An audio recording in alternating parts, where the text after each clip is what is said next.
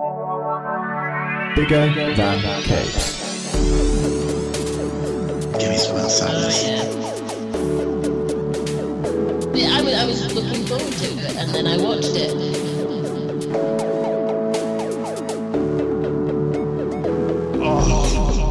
Dry.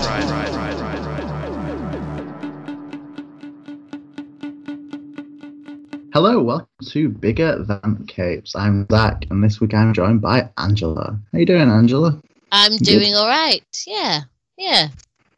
And you? Splendid. Yeah, I'm pretty good. Not much is happening, I think, is probably the... Well, I mean, we're coming at you from the past now, because when this actually goes out, I will be, away on holiday. Yeah. So... Things be happening. Things are probably really good, and I'm probably really busy. But right now, prior to that, this is the calm before the storm. surprisingly calm, yeah, free. Yeah. But that does tie into what we're talking about today. So today we're getting into holiday comic recommendations. So comics to read on holiday, or graphic novels, more fittingly. Things. Yeah. It's going to be an interesting one because I think it is quite subjective, but we'll see. Yeah. We'll see how we do. Did you want to do like a, what have you been doing kind of thing? Or should we just...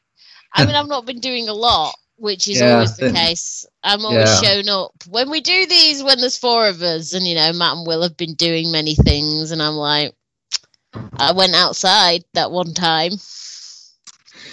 Yeah, I feel like I've done little recently. Been outside a couple of times. Ate some food. Came back again. I've read some books, I guess. Watched some things. I wonder what. What have I watched? I know I've started a rewatch of the Clone Wars. Because I always do. I do everything backwards with Star Wars. So I had rewatched Star Wars Rebels, and then I thought I'll go back and watch the Clone Wars because that makes sense. When I first got Disney Plus, I attempted to do a Clone Wars rewatch, and this is going to sound bad because I know it's really good, but got about 3 episodes in and just realised I didn't care. At all. It was just this dawning realization where it's like, I know this is really good. I know this is the opportunity to actually finally talk to people about it. But looking at there being 7 seasons? Yeah, 7 seasons and a movie because the movie came first. Yes. I think it just hit me all at once. I don't care enough to commit to this right now. It's just too much. So that kind of got permanently put on hold, and now it's a year later, I guess. Yeah. It is really good stuff. That I think I might like Rebels more. I vastly preferred Rebels because it's a smaller cast. It's character. I mean, Clone Wars goes absolutely all over the place. There's not...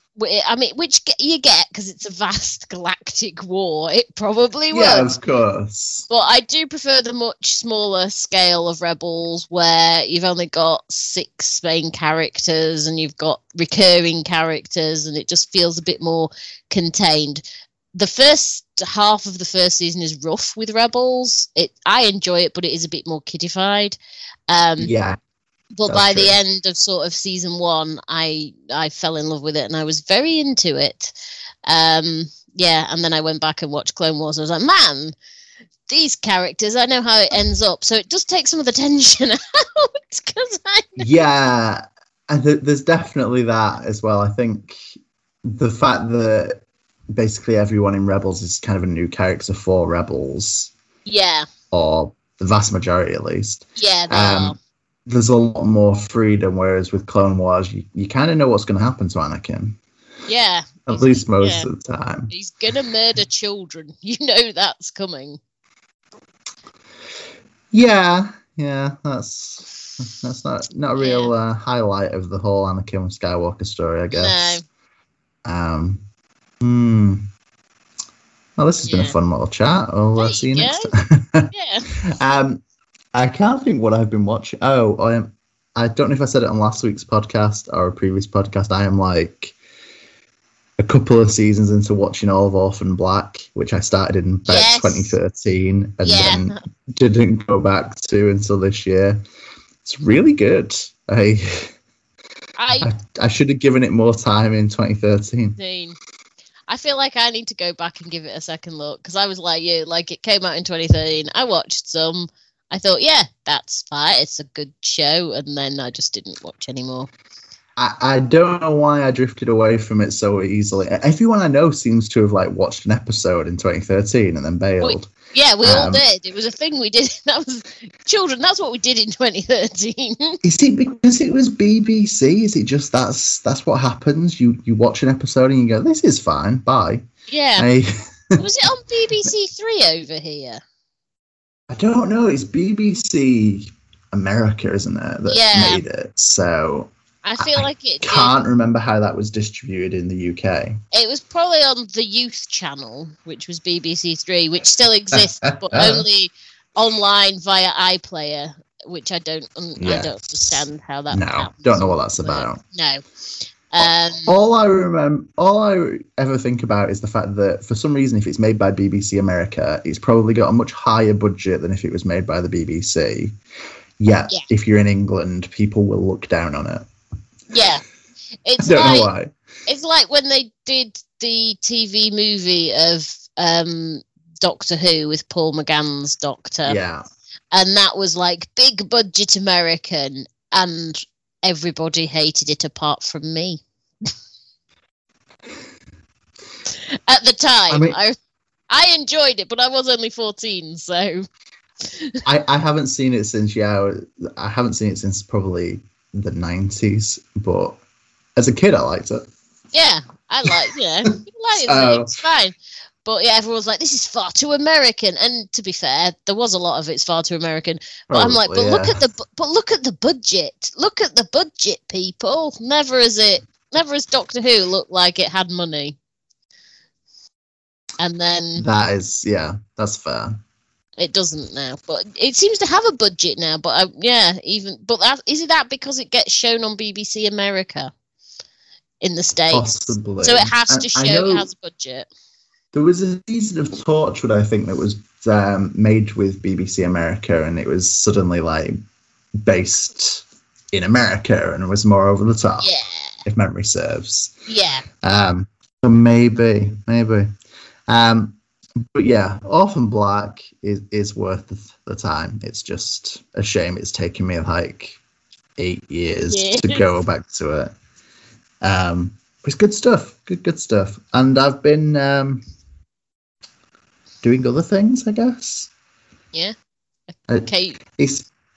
I've got too much time now that I've finished the Great Teenage Mutant Ninja Turtles project. Yeah. Now you need another project to suck your life away. I need another like 5-month project that is against the clock. Yeah. I don't know what that would be, but I feel like I've got a lot more free time to read things, which ultimately I'm spending questioning what I should read. Know that feeling. So, should we dive into these holiday comic reads things? Yes. Do you want to kick off with the honourable mentions, or do you want to throw those in throughout, or how do you want to do this? I'll probably... Well, I can certainly kick off with one, because we've just discussed Star Wars, so it seems appropriate. Good shout, yeah. That I mention one of our honourable mentions, which is Star Wars Adventures, which is IDW, so it's still within our indie purview. It's a licensed comic. If you would like to know more about licensed comics, Zach and Will did a podcast on it, so go and check that out. But no, the reason it's an honourable mention is it's aimed at children, but a lot of us get stuff out of it. I enjoy it because it's standalone. It's standalone little stories, and it doesn't require a huge amount of investment, and it's with characters you know and hopefully like, and you can just read it. I have the omnibus, and it's just nice to, all right, I'll just read a Star Wars adventure comic, and I can just read one of those stories, put it down and then come back to it later, and it doesn't require too much thought and investment, and it's nice. It's just nice. It's just I completely agree. I don't know if it's something about it's nice. It's just nice. That's nice. It's just ridiculous, but yeah. But yeah, Star Wars Adventures is a good read, and it is nice and light as well. I think and also as someone who, because Rebels only got 4 seasons, unlike Clone Wars, and they have done a couple of issues with sort of the Rebels characters in, and it's just nice because it's like more canon content for me. I'll take it, thank you. That's fair. Yeah. Did Disney do any comics with the Rebels guys? They did a magazine. They did a magazine which was published by Titan, of which I only have 1 issue because getting hold of back issues, they cost literally hundreds of pounds. Yeah. And they had little comics in them. Did we get a Kanan? Is he Kanan? Kanan had, Marvel did a Kanan comic, Kanan the Last Padawan. Yes. They've also done, which is quite nice, there's a manga adaptation. There's only 1 volume of that that's been out so far, but that was really good. That's nice and light, and it actually expands on a few. It's not a literal word for word adaptation, which is nice. It's very manga, but I like it. And Hera's appeared in a few different books. Alphabet Squadron, I think she was in. And she and Kanan were in a book as well together, telling their early years. But bizarrely, that's quite a mature book, and it's not aimed at the children. So, all right, that's an interesting twist. I basically spent a long time tracking down any sort of content. I can see that. Yeah. I wasn't expecting like a full rundown of the Rebels bibliography, but I should have probably known it was coming. Yeah. I will throw in one of my honourable mentions before we get to our recommendations proper, which is again something that we've covered this year on the podcast, which was No One Left to Fight. Oh yes. It's essentially like a homage to Dragon Ball Z. It's a pretty light read and really easy to just slam through.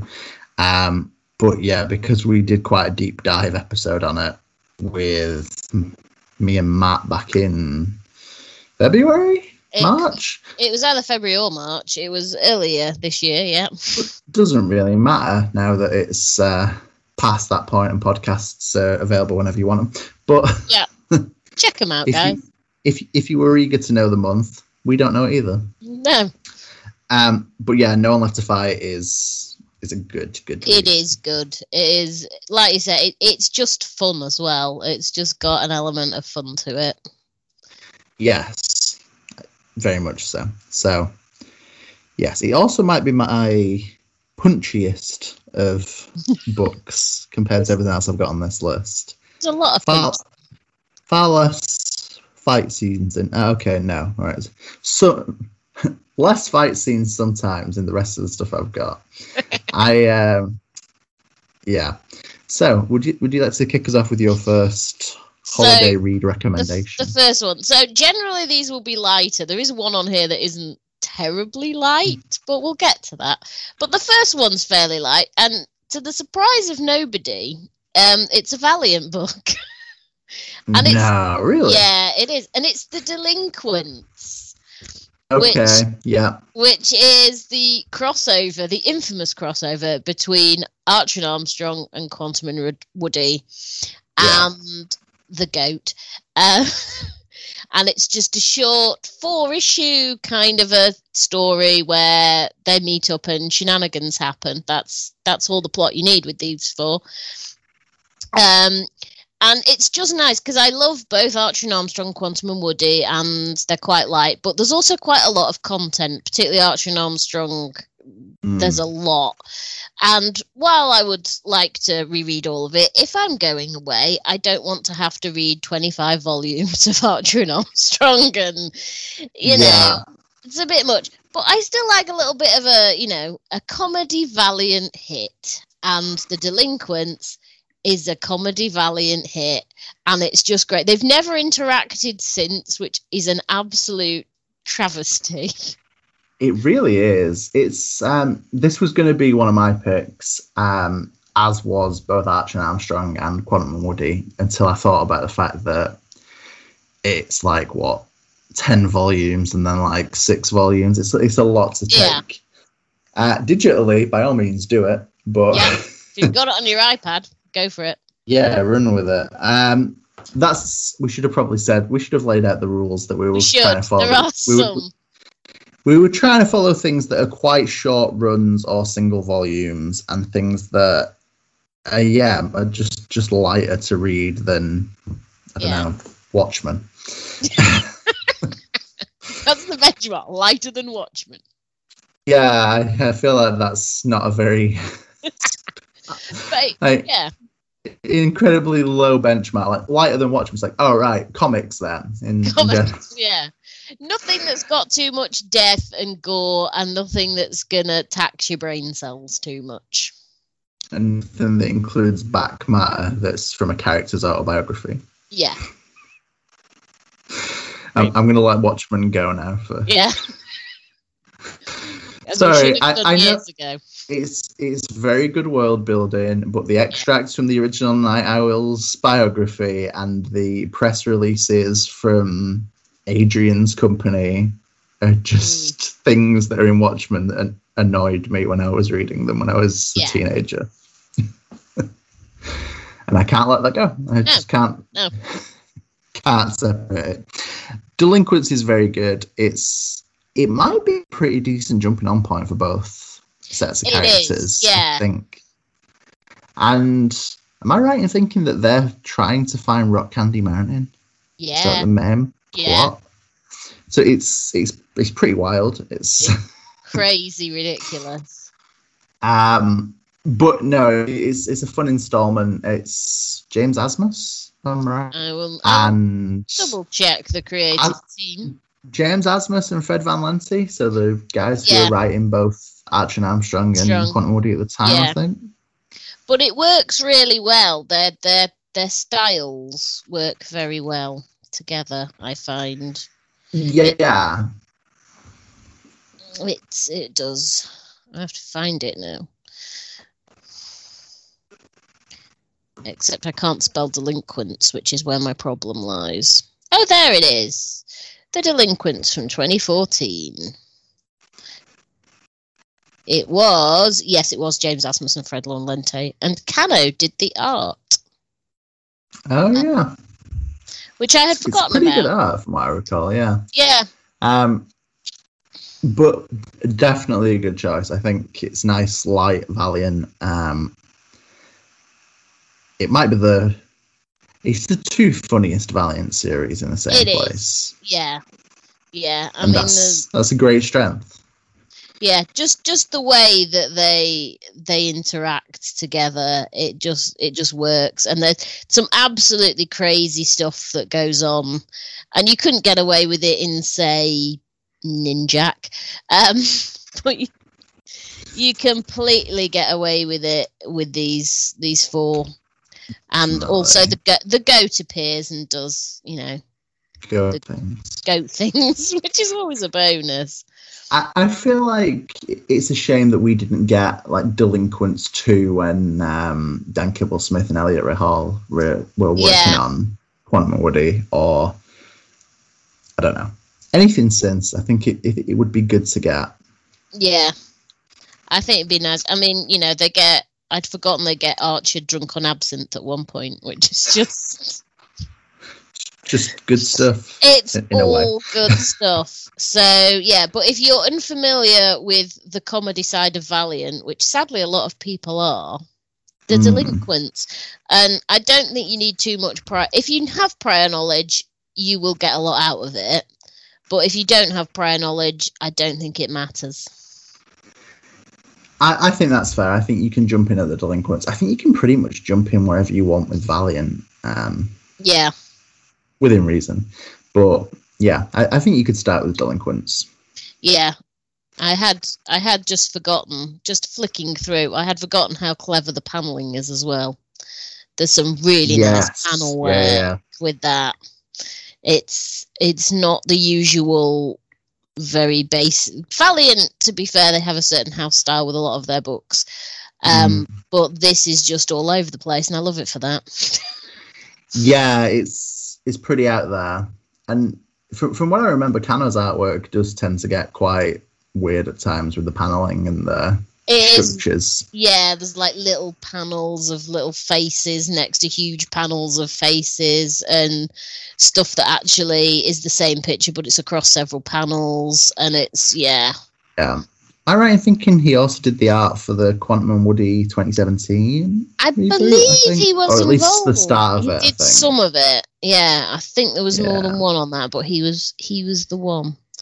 But yes, no, I recommend that, because it's, like I said, it's an absolute crying shame that, to be fair, both Quantum and Woody and Archie and Allstar have seemingly been abandoned by Valiant. Bring them back, give them a crossover. Yeah, I completely agree with all of that. So, from one ridiculous comedy to another. Yeah, go on. My first recommendation is Pantheon by Hamish Steele. Oh, yes. Which is it's published by Nobrow, which are based in London, I think, so real English like. And it's kind of a pretty accurate retelling of some Egyptian mythology. It is. But embracing the ridiculousness of said mythology. Focuses in mostly on Set, Horus, Isis, and Osiris. Yes, that, yeah. Because that's the whole, he ends up with the getting killed and the whole... Let's just... Yeah, and missing certain body parts, yeah. As you do. It's, I don't want to give too much away because I think it's so good and so funny and so ridiculous. It's pretty cartoony and adorable in art, and I think Hamish Steele's style really does suit it. If you're into Egyptian mythology, I think you'll have a good time. If you're not, I think you'll have a good time. I mean, I had some vague understanding of who these gods were, but I really enjoyed. I felt like I learnt things, but also had a good time doing it. Yeah, I think that's fair, and I think it's the kind of learning that makes you question how much of this can really be like the actual myths, and then a quick Google search reveals, actually, pretty much, exactly. Yeah, the ancient Egyptians had some wild, wild ideas about their gods and what went on.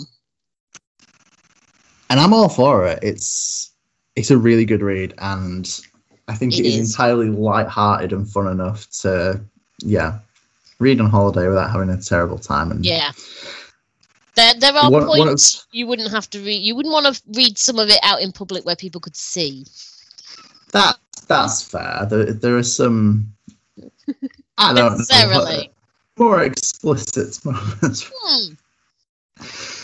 But it's a really good book. It's my kind of ridiculous, and I would also tag on that Dendia, which is Hamish Steele's other book, is also a pretty good call of kind of ridiculous comedy with some horror elements. It's Dead Endia focuses on a group of people working at the haunted house in a fairground, is it like a Dollywood parody, I think, that they work in? Yeah. And they work in this haunted house attraction that is actually haunted and has a gateway in it to hell, basically. Yeah. But both Dead Endia and Pantheon are really solid comedy, light-hearted, ridiculous. Yes. Yeah. Hamish Steele is very good at telling the tales that he does in those. But also with Pantheon, it's like he knows what he's writing about as well.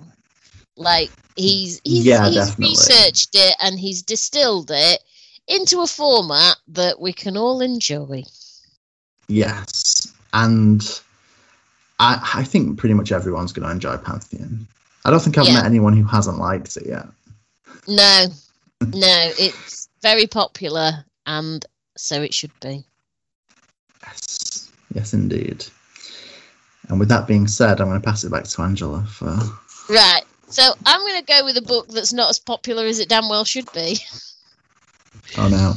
Which is, because there was going to be a David Post book on this list. There was just going to be. And Spencer Statistically, yeah. It was very likely. But Spencer and Locke is just a wee bit dark, and you don't really want to be reading about, the breaking of one man's mind while you're on holiday. Unless you're a Bond villain, I don't know.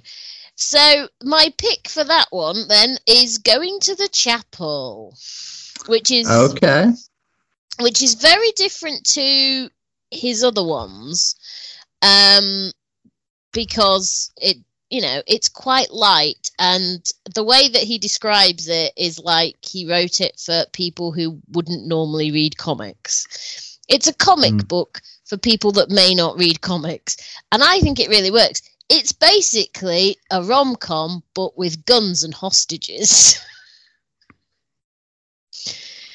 To give it well sold. Good job. Yeah, that's what it is. It's a rom-com with guns and hostages, and basically this woman's ex is... I'm going to give a bit of the plot away. I'm not going to give away what happens in the end, but this woman's ex is basically a bank robber. He has a gang, they rob things, and he comes, and she's having a rich society wedding, so he's deciding to rob the wedding and maybe get back together with her, and shenanigans ensue. I like shenanigans as a word, but it's actually really nice. There's an excellent grandmother character in, which everyone needs a cool grandma at a wedding. And it's just really good. There's a lot, maybe it's because, let's go for the old cliche of women do like a nice story about a wedding. But this wedding has guns in it. And it has, there is a lot of emotional stuff as well. Like there is a proper love triangle stuff going on. And it's the kind of book that if I was into chick lit, I would probably read this comic and have a fairly decent time. I don't read chick lit, so I don't know whether people who read chick lit would gravitate towards this comic. This is my version of chick lit, and I'm fine with that. But it's got a very... You've said chick lit more in the last minute than I think anyone has ever said chick lit. But I will say, I will also give a shout out, because although so the writing's really good. It all cycles back. There's some flashbacks. It's really well plotted, but I would expect nothing less. Because I do like David Post's writing, as anyone will be aware by now. The art is by Gavin Guidry.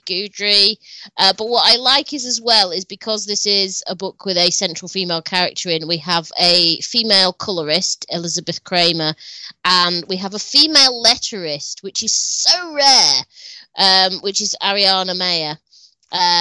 It's by Action Lab Danger Zone. And I just really enjoy it. It's only 4 issues long. So it's quite short. It's only 100 and a bit pages. But you will have a nice time with it. There is love, there is laughter, there's a wisecracking grandmother, and there's a SWAT team outside the chapel. So there you go. Good times all around. Yeah. I had this suspicion there was going to be some David Post. I was really curious how you were going to sell Spencer and Locke as like a holiday read, but I'm glad you went in a different direction with this one. It is real good. I agree. I think, good call. Good call. Not a lot I can really add to this one, other than good job. Yeah. And speaking of good job. Speaking of guns, go on.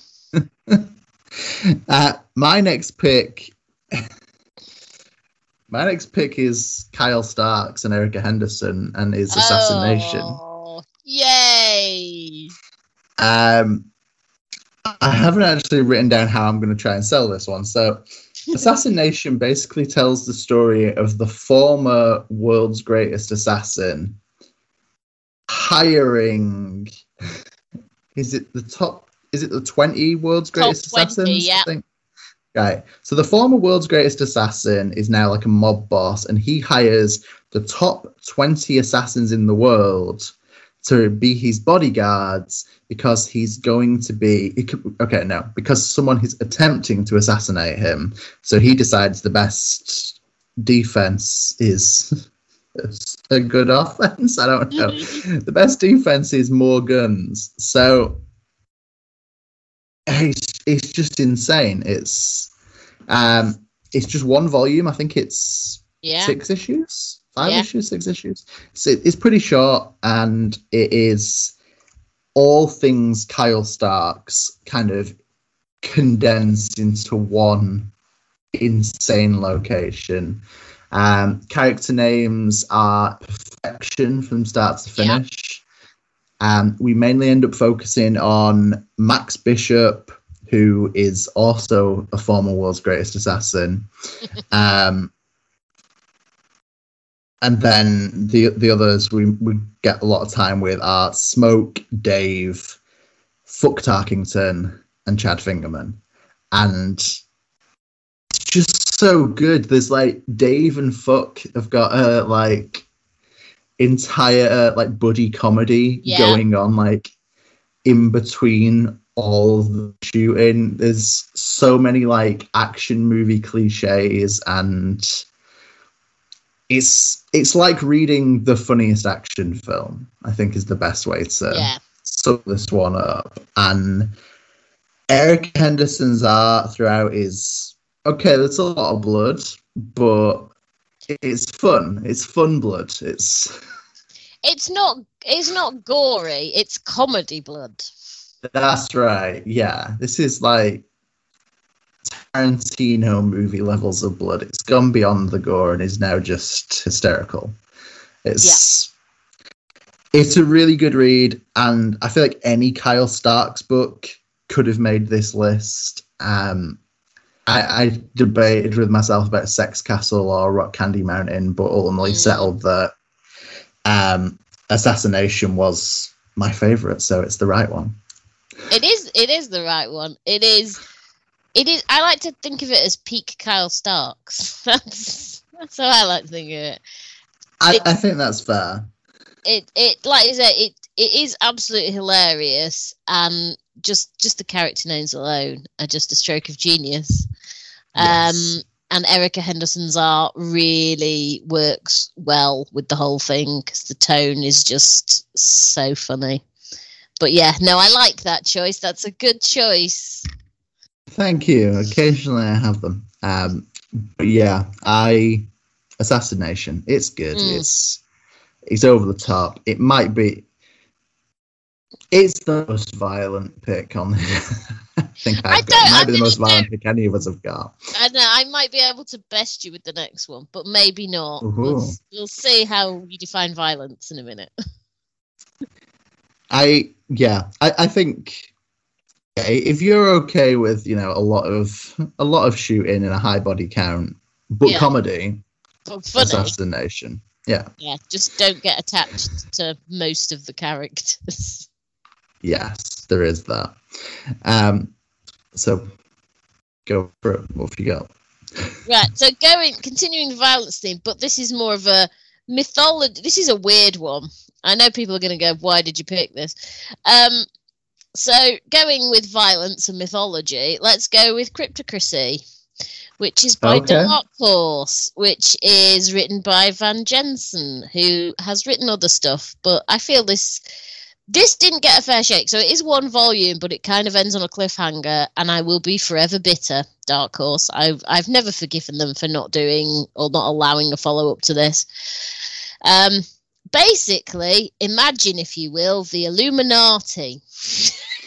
But, so you've got the 9 families who, coexist quite happily, And then, as it turns out, ancient gods come along and want to destroy them and the planet. And it's up to one man whose name is Graham. So good luck, everybody, to solve them. It doesn't have a particularly light tone, I will grant you. It does have a talking bear called Jason in it, though. And Jason is my favourite character and needed a spin-off quite desperately, and turns out to have a really tragic backstory, which will make you cry if you are any kind of a person. But yeah, so it is one volume, but it is this story of the 9 families. There is world building, there is mythology, but it's not too dense. It's not dense enough that you will go, oh, that's really difficult, and I don't understand this. It's, even though it's dealing with gods and monsters do appear in the end, and many people do die. So it is naturally, it is quite dark. But at the same time, it's not something that's so dense that you won't be able to get into it and be able to just, I read it in singles, but yeah, if you read it in trade, it is quite a quick read because you just get very involved in it, but then you're done and you can move on until you realise that there should have been a goddamn follow-up. I haven't read Cryptocracy, and I've looked at it a great many times. I feel like I should. It seems like a Zach kind of book. It is. It's very... If you want to see crazy old people trying to bring back Kronos from the dead, this is the book for you. Fair play. I'll give you that. And I have no doubt at some point I will read it. Yeah, it's not per se... It's a weird one because most of the rest are light and fluffy and comedy, my picks, but I thought I'd throw this one out there because it is one of my favourite books, and I did actually take it on holiday once, so I feel like I owe it to it. Wow, it was a holiday read for me. Yeah, that is completely fair. I think I will check it out. I might buy it for this trip. If you're hearing this in the future, and you are, maybe I bought this. Maybe I've read this now. Who knows? You in the future may be privy to that information. Who knows? No, that yeah, it seems like a good call. It's just made me immediately think that No One Left to Fight that I mentioned earlier also ends where it's like, hey, there'll be a second one, right? Yeah. Which seems to be kind of a dark horse thing at the moment. So like, yeah. This is why I don't get involved with Dark Horse books, because they will forever disappoint me by not following them up correctly. I hate to agree with you, but they do have a tendency to bail on things that I'm quite into. Yeah. Which either suggests that we're wrong and nobody else likes these things, or the Dark Horse are wrong. And it's clearly Dark Horse who are wrong on this particular. We're not wrong. Yeah, we're not wrong. We know what's up. So yeah, unless it's Hellboy, there is always the possibility they would cancel something you love. True. I still am consistently surprised how much Black Hammer we have been allowed to have, because yeah, we both like it, so inevitably we thought it was doomed. Yeah, naturally. Not as bad as like if we like a Marvel book, it's already been cancelled, but yeah, pretty much by the time the first issue comes in. Yeah. But yeah, surprising. So from resurrecting gods to having your own god. My next pick is Godshaper from Boom. Oh, good choice. Well, thank you. So this is by Simon Sy Spurrier. I'm not sure what he's officially going by at the moment. And drawn by Jonas Goonface. Really? Is that really the last name for a human? Goonface. Could be. Yeah. So, in a nutshell, Godshaper is set in a world where everybody has their own personal god, essentially. They can take many forms. Some of them are small and adorable. Some of them are larger and terrifying. Yep. And follows the story of a character called N.A. and his god, Bud. But Swerve, he doesn't... N.A. doesn't actually have his own god. N.A. is a kind of social pariah who travels from town to town, doing odd jobs as a god shaper, which basically means he can like manipulate your god, change what your god looks like, or give your god different abilities. And his god, Bud, that hangs out with him, is basically a god that doesn't have a person. So he's kind of in a similar position to NA. And they kind of drift around playing music and helping people while everybody kind of shuns them. So it's kind of sad, but there's a kind of constant comedy throughout as well, I think. And while it touches on some quite deep themes, I think the comedy is never too far away to make it feel like a heavy read. So yeah, that's my pitch for Godshaper. That's a good choice. I hadn't considered Godshaper, and yet it makes perfect logical sense. Why, thank you. Yeah, it's got comedy, it's got friendship, it's got tension, but also comedy and friendship. And also a little god called Bud that wears hats. Bud is adorable. The bit that sticks with me is that there is one scene where NA's bike gets stolen, and he's like turns to Bud and he's like, "I stole the bike," and Bud's like, "Yeah," and then he's like, "Oh no, it had all your hats on it," and Bud's like, "No, the hat." It's the immediate like panic of all your hats are gone, and I don't know. Yeah, it's good stuff. It's fun, and I think Godshaper's a good, light-hearted but quite deep read. That's a hard combination to do.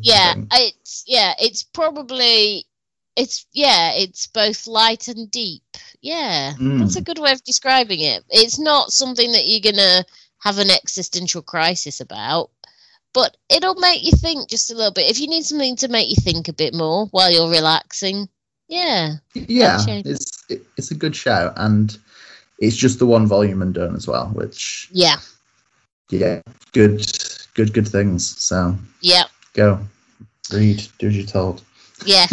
Go read all these books, take them all away with you. Pack a different suitcase. I don't know.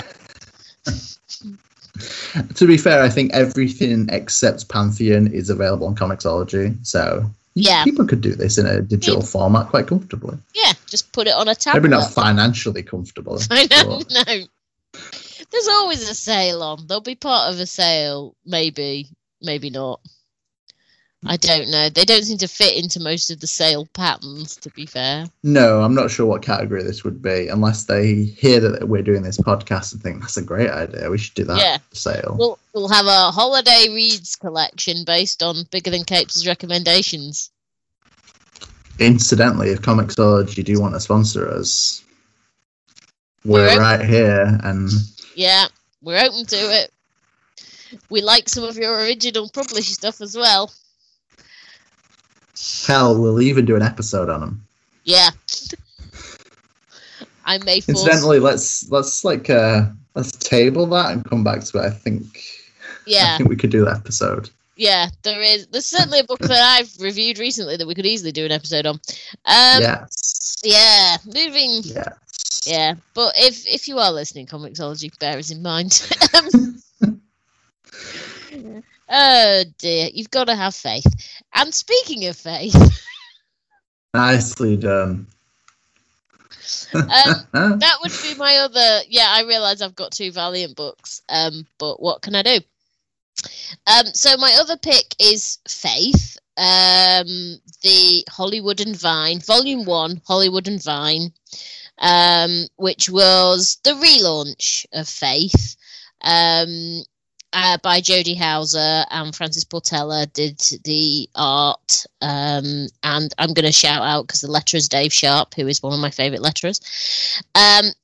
If you're unfamiliar with Faith, you've been missing out quite a lot. So Faith was part of Harbinger. We won't get into too much of that, but she's been given her own little spin-off when she moves to Hollywood. And, you know, she's day job and also superheroing. So it's that classic setup. You've got the day job where you wear glasses and a wig so no one recognises you. And then you go out and you also save people as a superhero, which is good. Faith is a really, really likeable protagonist. She's got such a lovely optimism about her. She believes the best in people. And she's also very relatable because she's a little bit of a geek as well, let's be honest. But yeah, this is sort of the introduction to her run. There are several volumes of it. You can read Hollywood and Vine without too much trouble. You don't need to know. She will explain things. You don't need to know her entire background. But it's a good starting point to get into Faith. And yeah, it does have sort of like an ending. It doesn't end on a cliffhanger per se. There are open plot threads, but yeah, you can just enjoy seeing Faith flying about the Hollywood sky and doing her thing. Yeah, I think that's a really good call. I think the intention when the series started it was just going to be 4 issues and then done. So I think it is very standalone. There are 3 trades that come afterwards that do tie in, but I think you can easily leave it at the 1. Especially if you've got limits how many books you can carry. True. And I read this before I'd read any of Harbinger, so I think it is a pretty easy jumping on point for the character. I think it probably helps that Jodie Hauser took over for Faith, so she wasn't writing Harbinger. So I think that assists as well in that sense. But yeah, Francis Portela's art is a little bit weird at times, but I do like his art style. Have we got some Marguerite Sauvage pages in this with like the weird dream sequence? Yes, she does the fantasy dream sequence bits, and they're really cool. Her art's really nice. Yeah. So yeah, I think Faith is a really good call. It's one of those series that I'm consistently disappointed that Valiant aren't doing anything with. Because I think so many people would have just read all of this forever. Yeah, I know. But that's not today's complaint. So, no. But yes, I think Faith is a really good call, and I think a lot of people would like this. I think it's a really accessible superhero book as well, so it doesn't particularly feel weighed down by the Valiant universe. No. It feels a bit like Going to the Chapel feels like a comic book for people who don't read comic books in terms of its thing. This feels like a superhero book for people that may not have read a superhero book before. It's very newbie friendly. In fact, I think a lot of our picks have been. Okay, maybe Cryptocracy sounds a little heavy. But I wouldn't. I think you have to have read some comics before reading that and be aware of certain tropes. But yeah, the rest, I think you can go into it without having any prior experience. Yes. Yeah. I think that's fair. Look at us managing to pick things that are quite standalone. I know. Fred of us. I'm glad that much this. But yeah, Faith is a really good shout, I think. Yeah. Faith. Yeah. So my next one is standalone, but it's a weird kind of standalone. Go on. So I want to say I'm going back to about 2015, 2016 with this, when once upon a time Archie Comics decided to relaunch everything that they did to appeal to a younger, cooler generation with more modern artwork. And Archie got taken over by Mark Waid and Fiona Staples, But who cares? Because Jughead got taken over by Chip Zdarsky and Erica Henderson, and then Ryan North and Derek Charm. Yeah. It is better. So I would Jughead's the way I'm going to go. Good call. I was going to be disappointed if you'd gone the other way. I know what we're all about, let's be honest. So Jughead is happening simultaneously alongside the storyline in the main Archie comic, but it's like Jughead has no idea. It's it's completely happening. Like, he has the first trade is where I'm going to focus.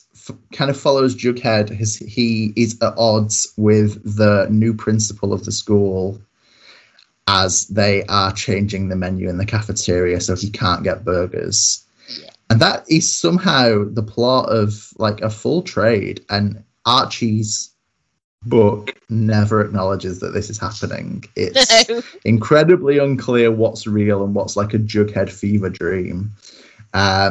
Each single takes on a different like weird fantasy aesthetic. We have like a Game of Thrones issue, and have I gone mad, or do we have a Time Cop issue? I'm pretty sure we do. I think we do. I can't remember what the others are, but yeah, each one takes on a really weird aesthetic and gets cartoonish and ridiculous. It's very Chip Zdarsky in that sense. Yeah. And has amazingly dumb things. Like there's one scene where I think it's Betty tells him that he can go to the home ec classroom and make his own food, and he's like, whoa, you can make hamburgers? Yeah. It's just, I don't know, it's really dumb and it's utterly ludicrous, but it's a really fun read. And volume 2 I think introduces Sabrina. Yes, I think yeah. So there's a lot to go at here, and it's pretty ludicrous. It's kind of off the rails in the fact that it doesn't care about reality and doesn't care about the Archie comics. So Jughead. And you also get the classic Jughead as well in the back. You always get you get some of the classic Jughead. Is that in the trade as well? I don't know if it's in the trade because I read it in singles. Yeah. That may or may not be in the trade. I can't remember. I've read some of it in singles and some of it in trade, which doesn't help.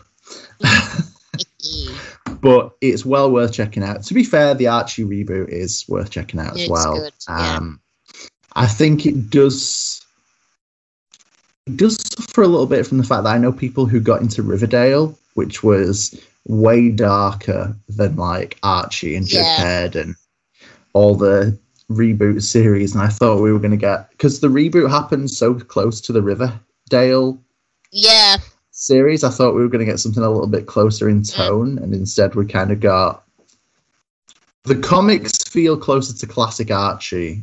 Yes. And Riverdale feels closer to, like, I don't know, all the other teen dramas. I was going to say, it reminds me of that Dawson's Creek. There we go. Yes, good shout, yeah. I couldn't remember. All I could think of was the OC, and I'm like, it's not the OC that I want to reference. No, Dawson's Creek. But yeah, I would recommend Jughead and Archie. To be fair, there's a lot of Archie books from that time period that I think are kind of fun and ridiculous. There's also a Betty and Veronica series, and was it Reggie and Me? That's like from the point of view of Reggie's dog, and some good stuff. But Jughead would be my starting point for if you're going away and you want something ridiculous and funny. Yeah, I would agree with that, and I do think I think Jughead was the best of that whole Archie reboot. It was all good. But I have a real soft spot for Jughead and his desire for hamburgers, and that's basically the entire plot. Yeah, at least for that first trade, it is heavily like hamburger based, and fair play. I respect that in a man. I was gonna originally recommend some of the horror books and was like, no, let's not go for like zombie apocalypse in Riverdale. That doesn't seem very holiday friendly. No. Go on holiday, get eaten by a zombie. I think they're just too straight horror for it to be like a fun holiday read. Yeah. Yeah, they're good, but yeah, you want to stick with original reboot. Is that a word? Original reboot. I think original reboot. Yeah, which are, as you say, closer to the 90s, but yeah, what I like about Jughead is it's very aware of what it is, which is just like, this is the most ridiculous thing you'll read, and we're fine with that. And I think it is the absolutely right creative team with Chip Zdarsky and Eric Henderson, and then Ryan North and Derek Charm later on, because it's just good choices for comedy and kind of cartoonish. Yeah. And on that note, pass it back to you for whatever's next. Well, my last pick is very, very niche, which is it is available, I think, only on Comixology, and it's a series by Kerry Callum, and it's Halo and Sprocket, which, you know, I feel like I need to tell you more about this. So Halo is an angel who's been sent to teach Sprocket, who is a robot, about humanity, and they live in the apartment of a young woman called Katie. And they are, although there are 5 issues, each issue has a load of sort of short stories in it. And they have little life lessons, but in a very humorous way, like Katie trying to explain a glass being half full or half empty. And yeah, the angel and the robot just don't get this analogy at all. Like, you know, you're an optimist, it's half full, but it's also half empty.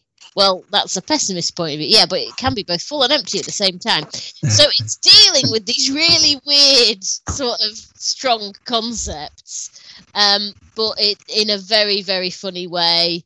At one point, Halo and Sprocket sort of break into a museum, because museums are for the people, so there's not a problem with them doing that. And then there's a solid logic. Yeah, and then Halo's like, they've left the ears off the dinosaurs. And it's just absolutely ridiculous. But it has got some really nice little life lessons. Like I said, they are really, really easy reads, because each story's only, you know, sort of half a dozen, 10 pages long. So they're very easy to read. There's only 5 issues. They were originally done, I think, in 2002, 2003, but the colorized versions were released in 2015.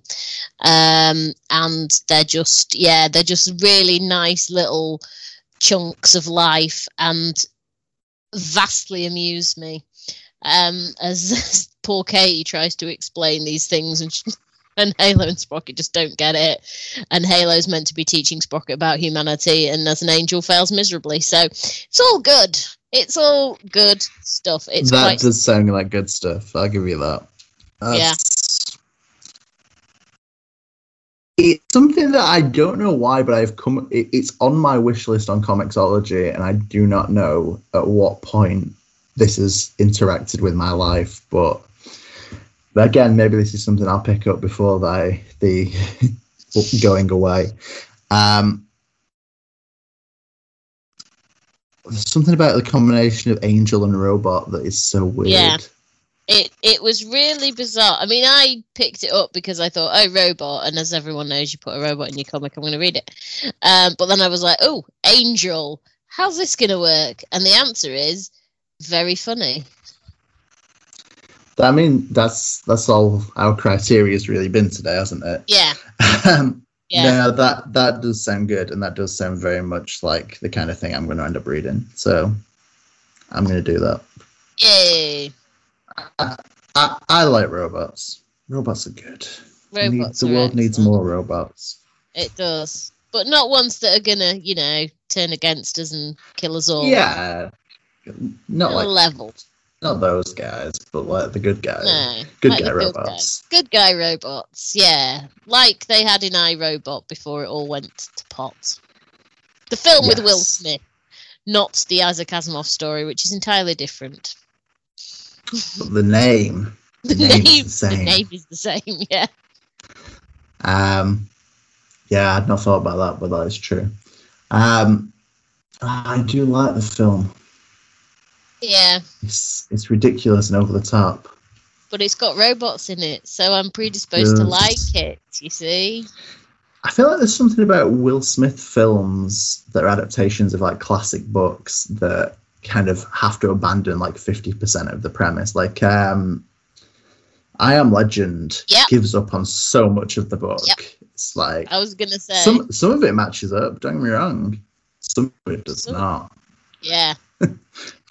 Yeah, I'm trying to think. Men in Black is nothing like the comic book. Only you would know. There you go. Is this the second time we've talked about this in like Yeah, we seem to a segue couple back of into this. podcasts? Yeah, Yeah. we do this. At some Will point, we're Smith going to is- have to do a Men in Black. We're going to have to do that. Yeah, mark that on your calendars, everybody. We will possibly attempt that at some point, and I will attempt to read it first properly. Yes. But yeah, no, I'm interested in Halo and Sprocket, and Yeah, I do I recommend will it. inevitably check it out. My penultimate pick. How have I counted these? I'm going to make this my last pick because the one that comes after it isn't really a pick. It's just a kind of, hey, here's a thing. So Honourable mention. yes. So all right. Whilst I have just said that Archie horror is too like straight on the level horror, Yeah. my final pick is a horror book. But it's like ridiculous, like B-movie horror. So it's all Okay. smooth sailing. I can say what I want.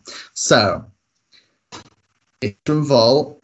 It's Elliot Rahal, and there's two different artists. There's two volumes. First volume is Felipe Cunha, and the second volume is John Bivens, Hey. I think. First volume. Oh, so the series is Cult Classics. The first volume is Return to Whisper, and the second volume is Creature Feature. They're both very like B-movie ridiculous horror. Return to Whisper follows a group of kids in a kind of It-esque storyline. So we see them when they're like early teens or pre-teen. I don't know. They're like younger Young. than me. And then we see them again, I think when they're in their 30s, when, you know, the curse that they have awakened as teenagers has come back to haunt them. Buried treasure is involved. Myths about, you know, what happened in the town of Whisper in the days of old are involved. It's real ridiculous, and it's a fun, ridiculous horror thing. Creature Feature is more ridiculous.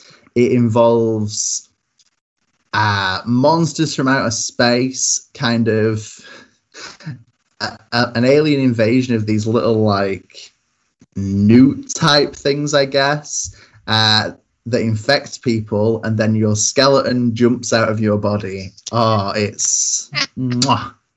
And about a group of kids trying to avoid this and escape and figure out how to resolve it. God, it's dumb, but it speaks to my horror sensibilities of being really, really dumb. So, them's my picks. It's fun It's horror. good stuff. It's fun. It's both volumes are pretty standalone. They both take place in the same town, which sounds like a dreadful place to live based on the takes place in the same town. So you can read them back to back as a kind of overarching, man, Whisper sucks. But as As individual stories, I think you'll have a good time. And if you want something that's wacky but horror, definitely these. And I don't know, I was good. Maybe you'll stay up all night thinking that your skeleton's going to jump out of your body. I don't know. That's on you. But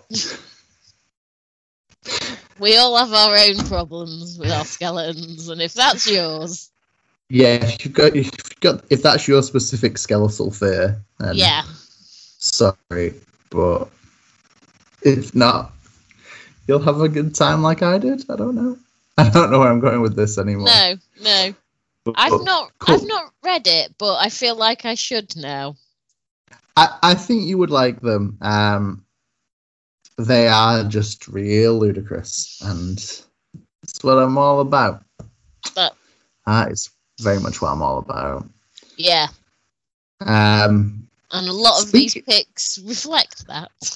Yeah, I think we've reflected that we're about the dumb comedy and the ridiculousness. Yeah. Again, everything is on Comixology. To be fair, a lot of Elliot Rehal's books are pretty standalone one-volume affairs. Yeah. Which has been a case here with a lot of the creators we've talked about. It's almost like that's a thing. Yeah, it's like this is what they aim for. Yeah. So if you've already read Jughead or Cult Classics or Going to the Chapel, I'd definitely recommend picking up books from them. Their writers, I think. Yeah. I think there's room for exploration if you've already read what we're recommending here. Yeah. So should we wrap up with our final bits of honourable mentions? Yeah, go on then. So my last honourable mention is The Pride. Okay. Because again, because it's so positive, and it's a bit of diversity in your comics. For those of you unfamiliar with The Pride, it's basically a superhero team made up entirely of queer superheroes. So, you've got gay, transgender, you've got all that reflected in your Pride. And they go about doing superhero things. So it's a classic superhero team up. But you can get it in physical form or digital form. It's available in all the forms. And again, it's just some of it is there are sort of spin-offs that are a bit more not standalone, but season 2 is a bit more you know what I mean, it's more of a issue by issue kind of a thing. Yeah, I think I mean there is an overarching story, right? There is an overarching story, yeah. And then you've got the Pride Adventures, which are pretty standalone, almost anthology type thing. Yes, yeah, that's what I was looking for. But no, it's a very positive book, and it is worth supporting some diversity in your comics. Yes, and it is all available in one book now from Dark Horse, right? The Pride. It is, yeah, yep. One giant paperback available now wherever Dark Horse books are sold. I don't know. Yeah. That is a good shout. I do like the Pride a lot. We do talk about it a lot, to be fair. Yeah, that's why I did. That's why it was an honourable mention, because I thought we've talked about the Pride. We like the Pride. We would encourage you to read the Pride. Yeah, touche.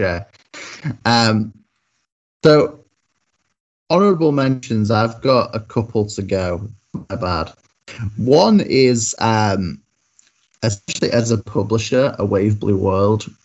Me and Will ran through Maybe Someday earlier this year, which is a kind of optimistic sci-fi anthology. There was a prequel to that, which is another optimistic sci-fi anthology, which is All We Ever Wanted. And I seem to have fallen into this trend of reading sci-fi anthologies whenever I go on holiday. So those two seemed like good picks because I've read them both this year. But I went through a phase of picking up Vertigo anthologies that had been released as like deluxe single issues. So Time Warp, which is I guess quite a lot of time travel stories with quite a lot of good writers taking it in different directions, and then Strange Adventures, which is more spacey. So Time Warp was more time travel-y, and Strange Adventures was more general space sci-fi-ness. Both of which I read last time I went on holiday somewhere. So yeah, I've fallen into this whole like sci-fi anthology thing recently. I would also throw out, and these were picks that we've mentioned before that I thought were probably good shouts, Homesick Pilots. Yep. Might be a little bit violent and a little bit horror, but there's a bit of death. It's a good 1-volume read at the moment, and I think you'll come back wanting more. I would explain it, but there's a full podcast where we do that. So. Yep. All you need to know is it's a really good book, and if you've not read it, read it. Also, Haunted House, Max. Yeah. I also had, for a more superhero-y pick, Astro City, which we... Oh, yeah. I suddenly realised I don't think we talked about on Bigger Than Capes. I think it was a different podcast. It was in the previous podcast live. Yes. But almost takes on an anthology type form where we jump between characters, but it's all pretty light and optimistic, and it's a nice superhero read. It also doesn't fit within the bounds of being short, because there's like 20 volumes of Astro City. But hey, if you want to buy, just choose what you want, grab some, read. So yeah, that was my other one. I also had the realization when we were doing this that last few holidays I've been on, I've ended up reading like random Jeff Lemire books that I had bought and not read. So I went away a couple of years ago and read Roughneck. That's not a holiday read. That's not a holiday read. I mean, it's a good read, but it will rip your heart out, stomp all over it, and then hold you hostage until you break down in tears. That's the one. There have been others, but yeah, Roughneck is the one that specifically sticks with me because I was walking around everywhere carrying this big... graphic novel, Roughneck. Yeah, it's pretty big for Lemire. But yeah, I think our overall list is a lot more lighthearted than Roughneck. Yeah, definitely. Good job. I think we've really nailed it. Yeah. And the tone. Yeah, I think we have.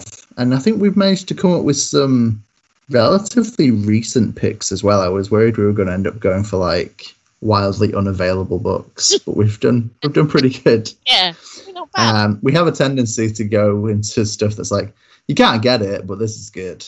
Yeah, 20 years ago you could have easily purchased this, but now, alas. There was a point when I was putting my list together that I was like, I could also do a definitely don't read this on holiday list, but I decided that was too. Roughneck, that is on that list. Great read, not to take away with you. Yeah. So I think that's more or less us for this week. I don't know if you've got anything else you want to add, or... No, I was trying to roughly think of anything that hadn't already been mentioned that was quite funny. I mean, I don't know, going back to Valiant, because Valiant, I don't know when is the Savage Trade out, or will it be out? That's a light-hearted read. I wasn't too struck on the ending, I'll say that. But, you know, if you want to be laughing out loud and people think you're a maniac, that's worth a shout. It's always been my dream. It's not out yet, I don't think, but I think it probably is out soon. So, yeah. Good call. A few issues of that, so... Yeah, I started looking into books that aren't out yet and was like, I wonder when that's out. And not in the summertime, I'll tell you that much. No. For almost everything I looked at. I seem to come across a lot of like October releases. It's like, that's not helpful. No. We'll have to do another one, books to read over winter while you're hibernating. They'll all be out by then. Do that. We'll check in again in like mid-October. When these books are out. So yeah, I think this has been a pretty good selection. I hope this helps people who are stuck for what to read. Well, if they're going away or if they're staying at home, I don't know. You want to bring some comics joy into your life over summer. Yeah. So I think we've done that. So we've been Angela and Zach. This has been Bigger Than Capes, and remember that comics are bigger than capes.